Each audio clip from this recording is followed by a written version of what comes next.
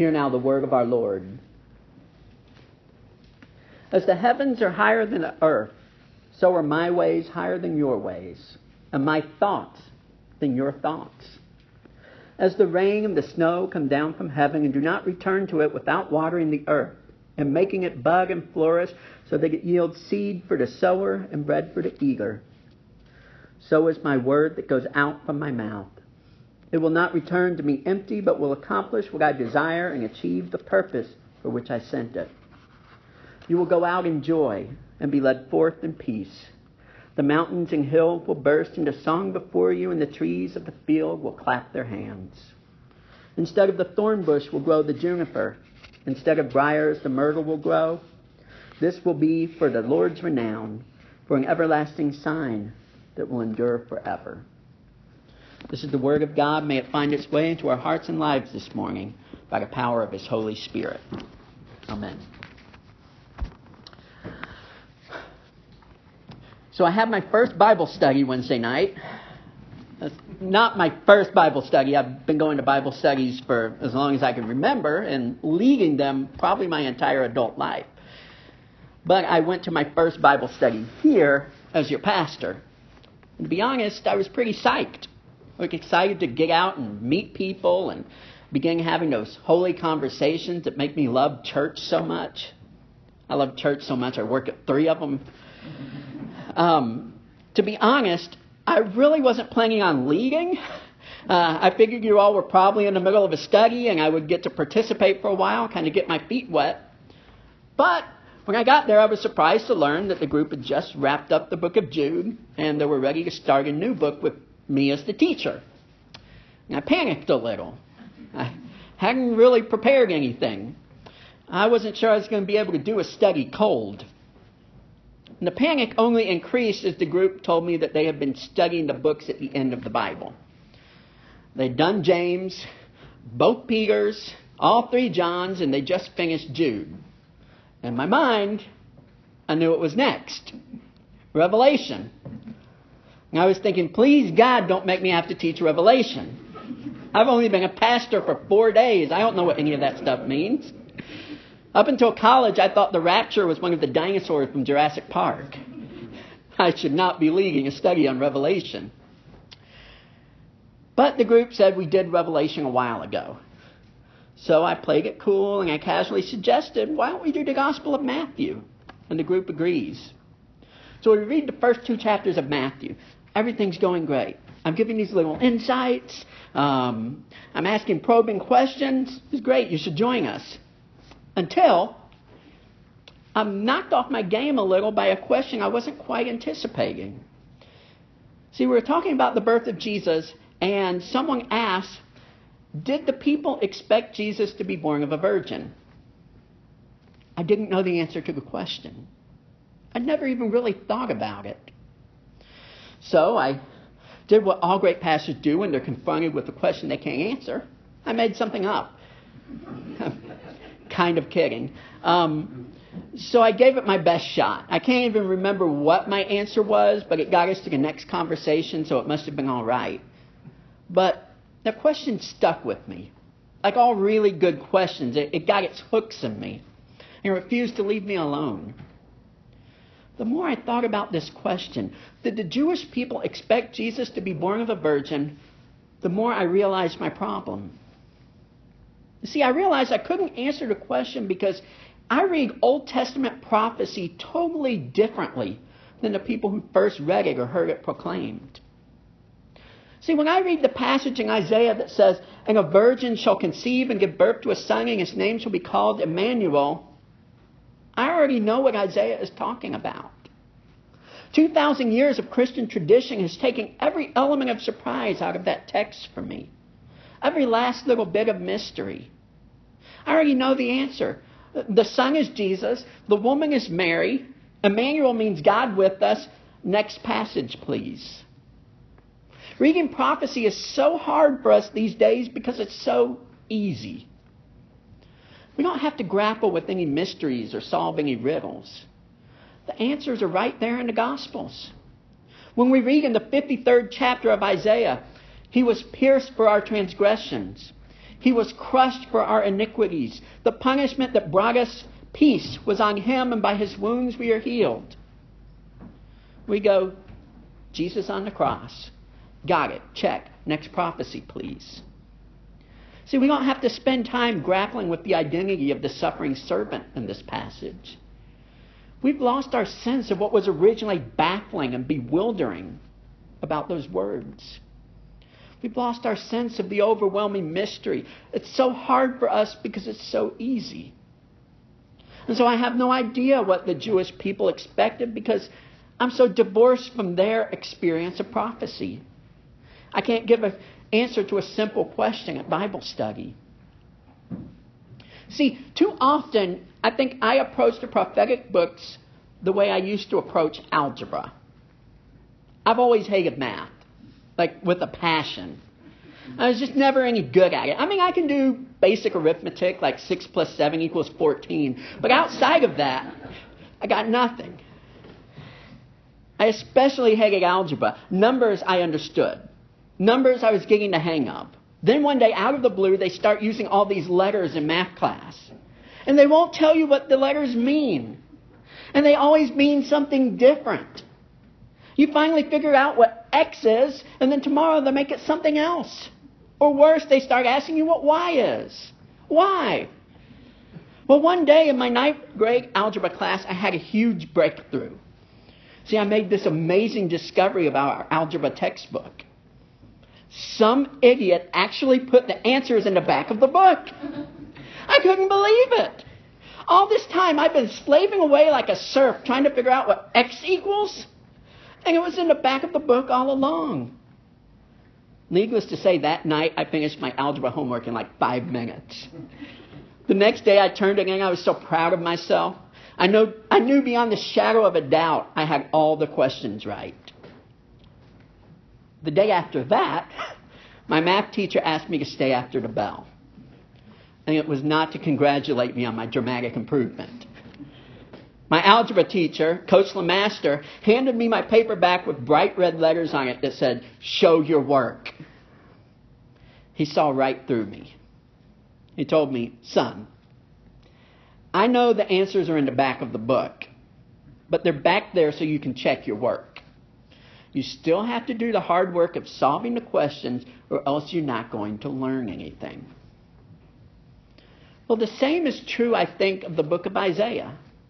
Yes, all the answers are in the back of the book, but if we just flip ahead to the New Testament and look up the answers, we're going to miss something crucial.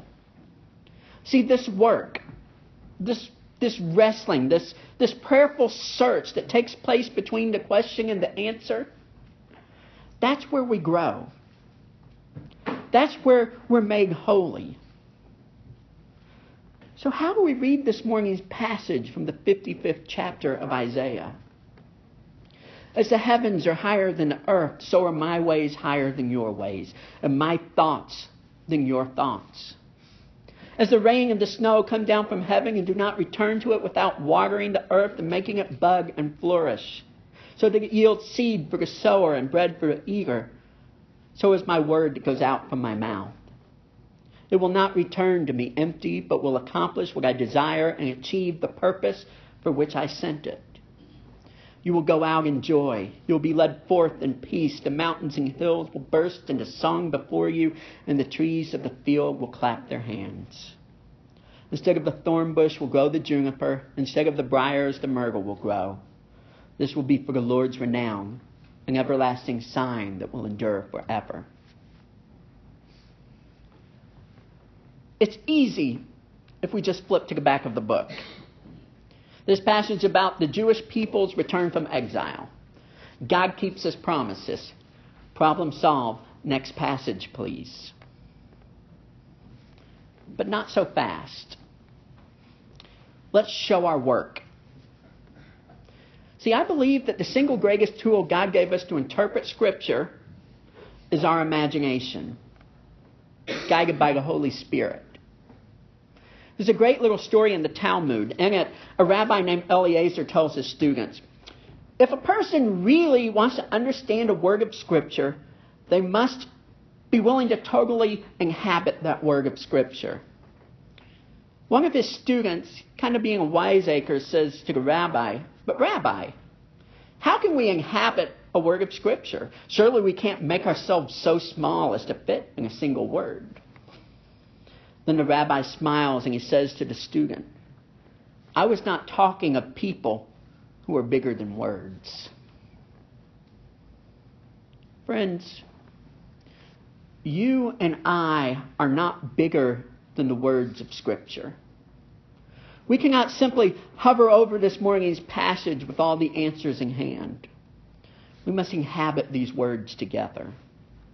To understand this morning's passage, we must use our imaginations, put ourselves in the shoes of the first people who heard it. What was that person like? Who was that person? How did they feel to be told, "My ways are higher than your ways"? What did they make of the promise that God's word does not return to him empty? Why did they need to hear that the mountains will burst into song and the trees of the field will clap their hands? Today we're not going to do the typical 3 points in a poem. We passed that exit a while back when I was talking about algebra. That's the easy part anyway, to sort of spoon feed you these couple of biblical truths from this passage. Today, instead of skipping ahead to the answers, I think we should show our work. Today, I simply want us to imagine ourselves in the place of the person who originally heard this passage so that we can inhabit this word of Scripture together. Let's enter into their heart and mind. See the world from their eyes. The year is 560 BC. You belong to a community in exile. You are a stranger in a strange land, a Jew living in Babylon.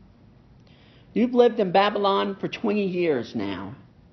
In many ways, you've grown accustomed to the rough and tumble of city life in the largest empire in the history of the world. But you're old enough that you still remember a simpler time.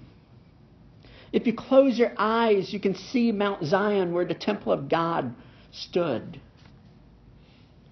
You remember the siege like it was yesterday. It was awful. It lasted over 2 years. The Babylonian army was camped outside the walls of Jerusalem, and they let no one in or out. No supplies, no food, nothing. You remember the starvation and hunger during those days. You remember the stench of rubbish piling inside the walls, the sickness. You remember the pleas for help, the daily funerals, and towards the end, the cannibalism. Like yesterday, you remember the fateful day in the summer of 587 when Nebuchadnezzar finally broke through the walls and the people were too tired and beat down to put up a fight. When you close your eyes at night, you can still hear the clang of swords and the screams. See, as a boy, you were told of the promise the Lord made to King David in 1 Chronicles. He said, "When your days are fulfilled to walk with your fathers, I will raise up your offspring after you, one of your own sons, and I will establish his kingdom. He shall build a house for me, and I will establish his throne forever." I will establish his throne forever. The promise that the line of David would rule over Judah forever had brought your people comfort and pride. So it was a devastating blow when the last Davidic king, Zedekiah, was forced to watch his sons slain before him, before having his eyes blinded and being led off in chains to Babylon. But it was a time of many devastating blows, too many to count. You can still smell the smoke, feel the heat of the fire from when they razed Jerusalem to the ground. You still feel your pulse quicken and your blood boil when you remember how your neighbors, the Edomite, cheered the destruction and how they joined in the looting. You remember like yesterday when your family and you were led away in chains. How the babies too small to make the journey were euthanized. You remember looking over your shoulder at Mount Zion for probably the last time, seeing the smoldering remains of the temple that you were once told, how's the God of the universe?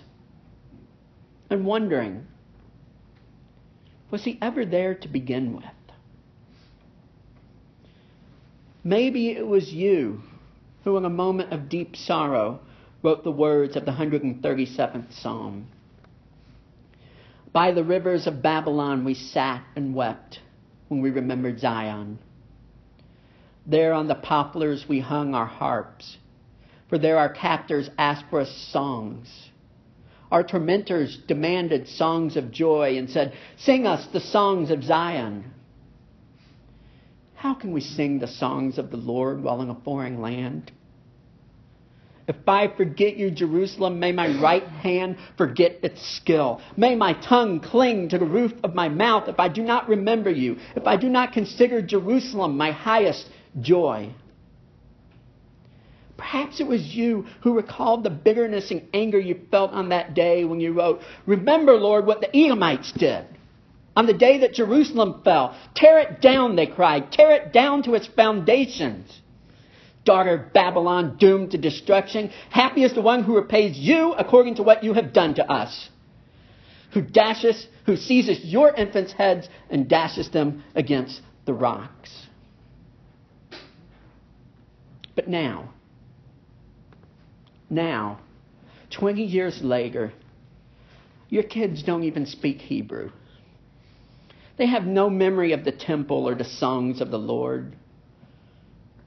They've given their babies Babylonian names. And after all, why shouldn't they?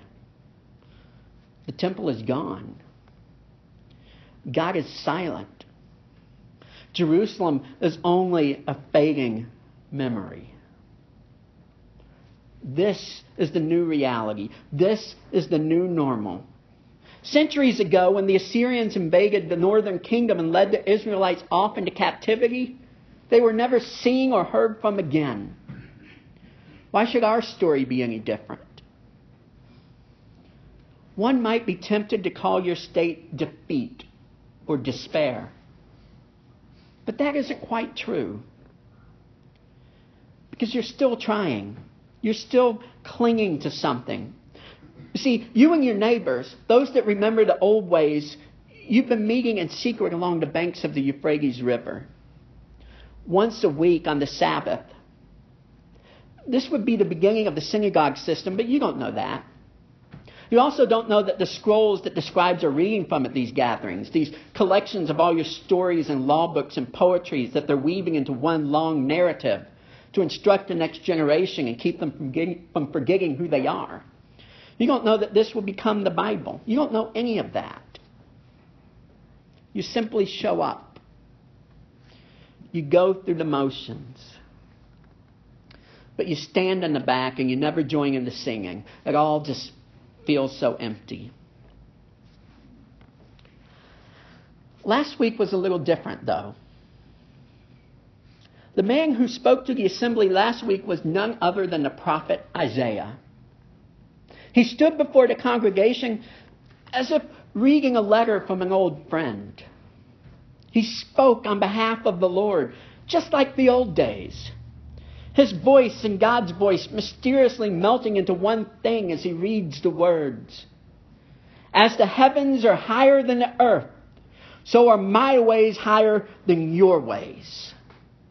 As the rain and snow come down from heavens and do not return to it without watering the earth and making it bud and flourish, so that it yields seed for the sower and bread for the eater. So is my word that goes forth from my mouth.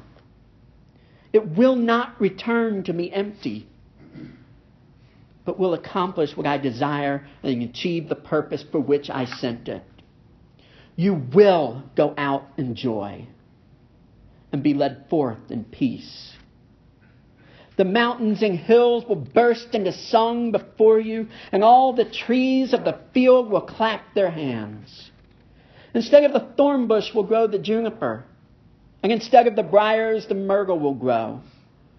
This will be for the Lord's renown, for an everlasting sign that will endure forever.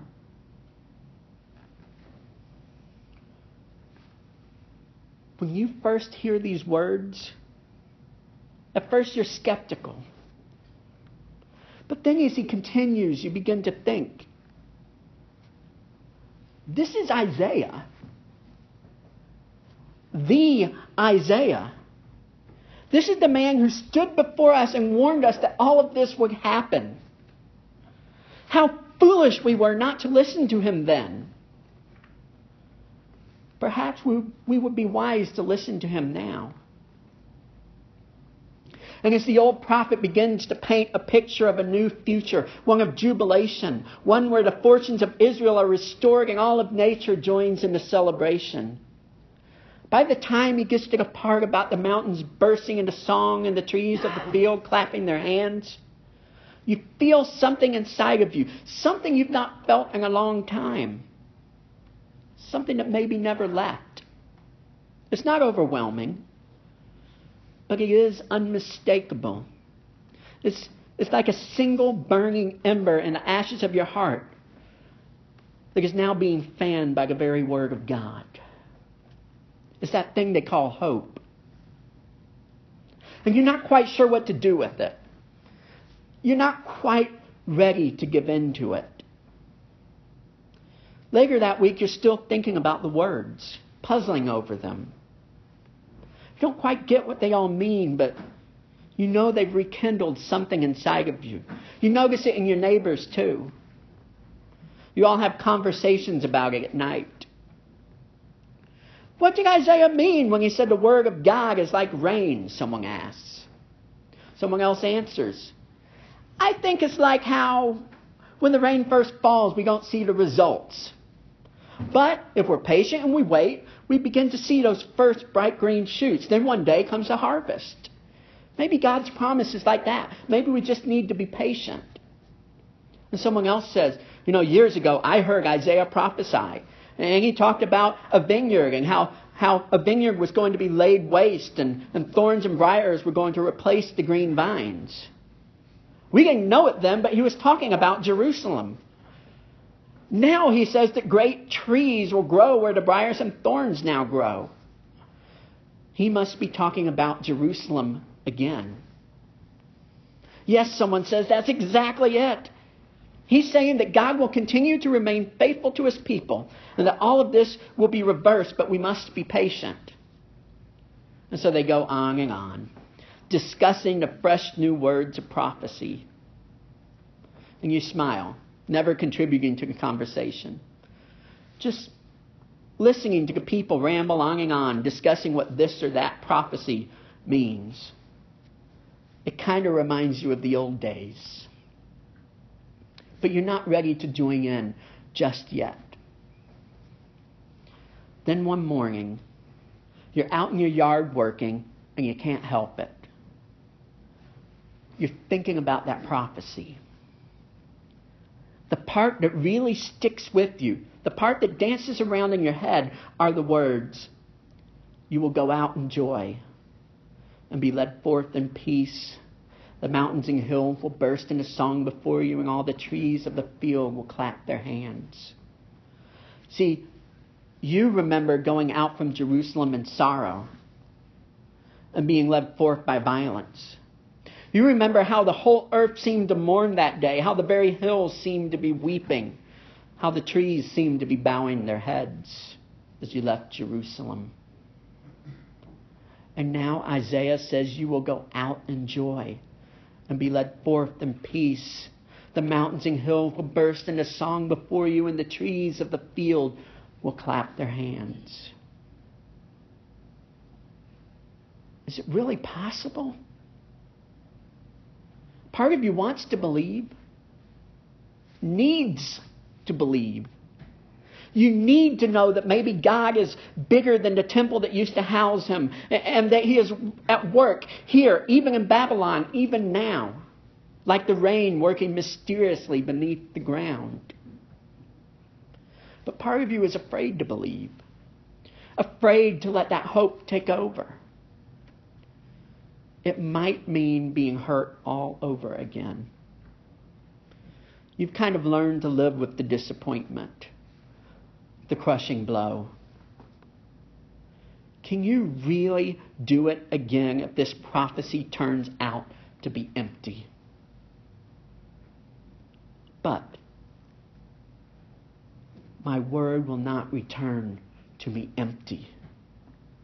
That's what he says. As the rain and the snow come down from heaven and do not return to it without watering the earth and making it bud and flourish, sower making seed for the sower and bread for the eater, so is my word that goes out from my mouth. It will not return to me empty. And you do something amazing. Something you've not done since the early days of the siege. You pray. You say, Lord, give me the faith to believe in your promises. Help me to keep believing that your word will never come back empty. Even in this darkness and uncertainty, even right now when things seem hopeless. Help me to believe that. Help me to trust that. Put my faith in that. Renew in me the faith I once had as a child and help me to never lose it. Help me to anxiously await the fulfillment of your promises and to teach my children to do the same. Please give me the strength to hope again. Amen. And then something amazing happens. For the first time in over 20 years, you begin to sing. It's Psalm 71, but you don't call it that. It's just one of the songs of Zion you heard growing up. I will praise you with the harp for your faithfulness, my God. I will sing praise to you with the lyre, Holy One of Israel. When I sing praise to you, I, whom you have delivered. And as you sing those words, you mean them. They are your prayer to a God that is faithful and listening. And something breaks in you and you begin to cry. And you surrender.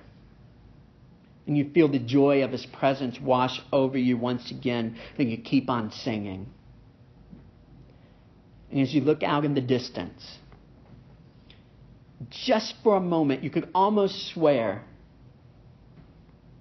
that the mountains are singing with you. And that the trees of the field are clapping their hands. In the name of the Father, and of the Son, and the Holy Spirit. Amen.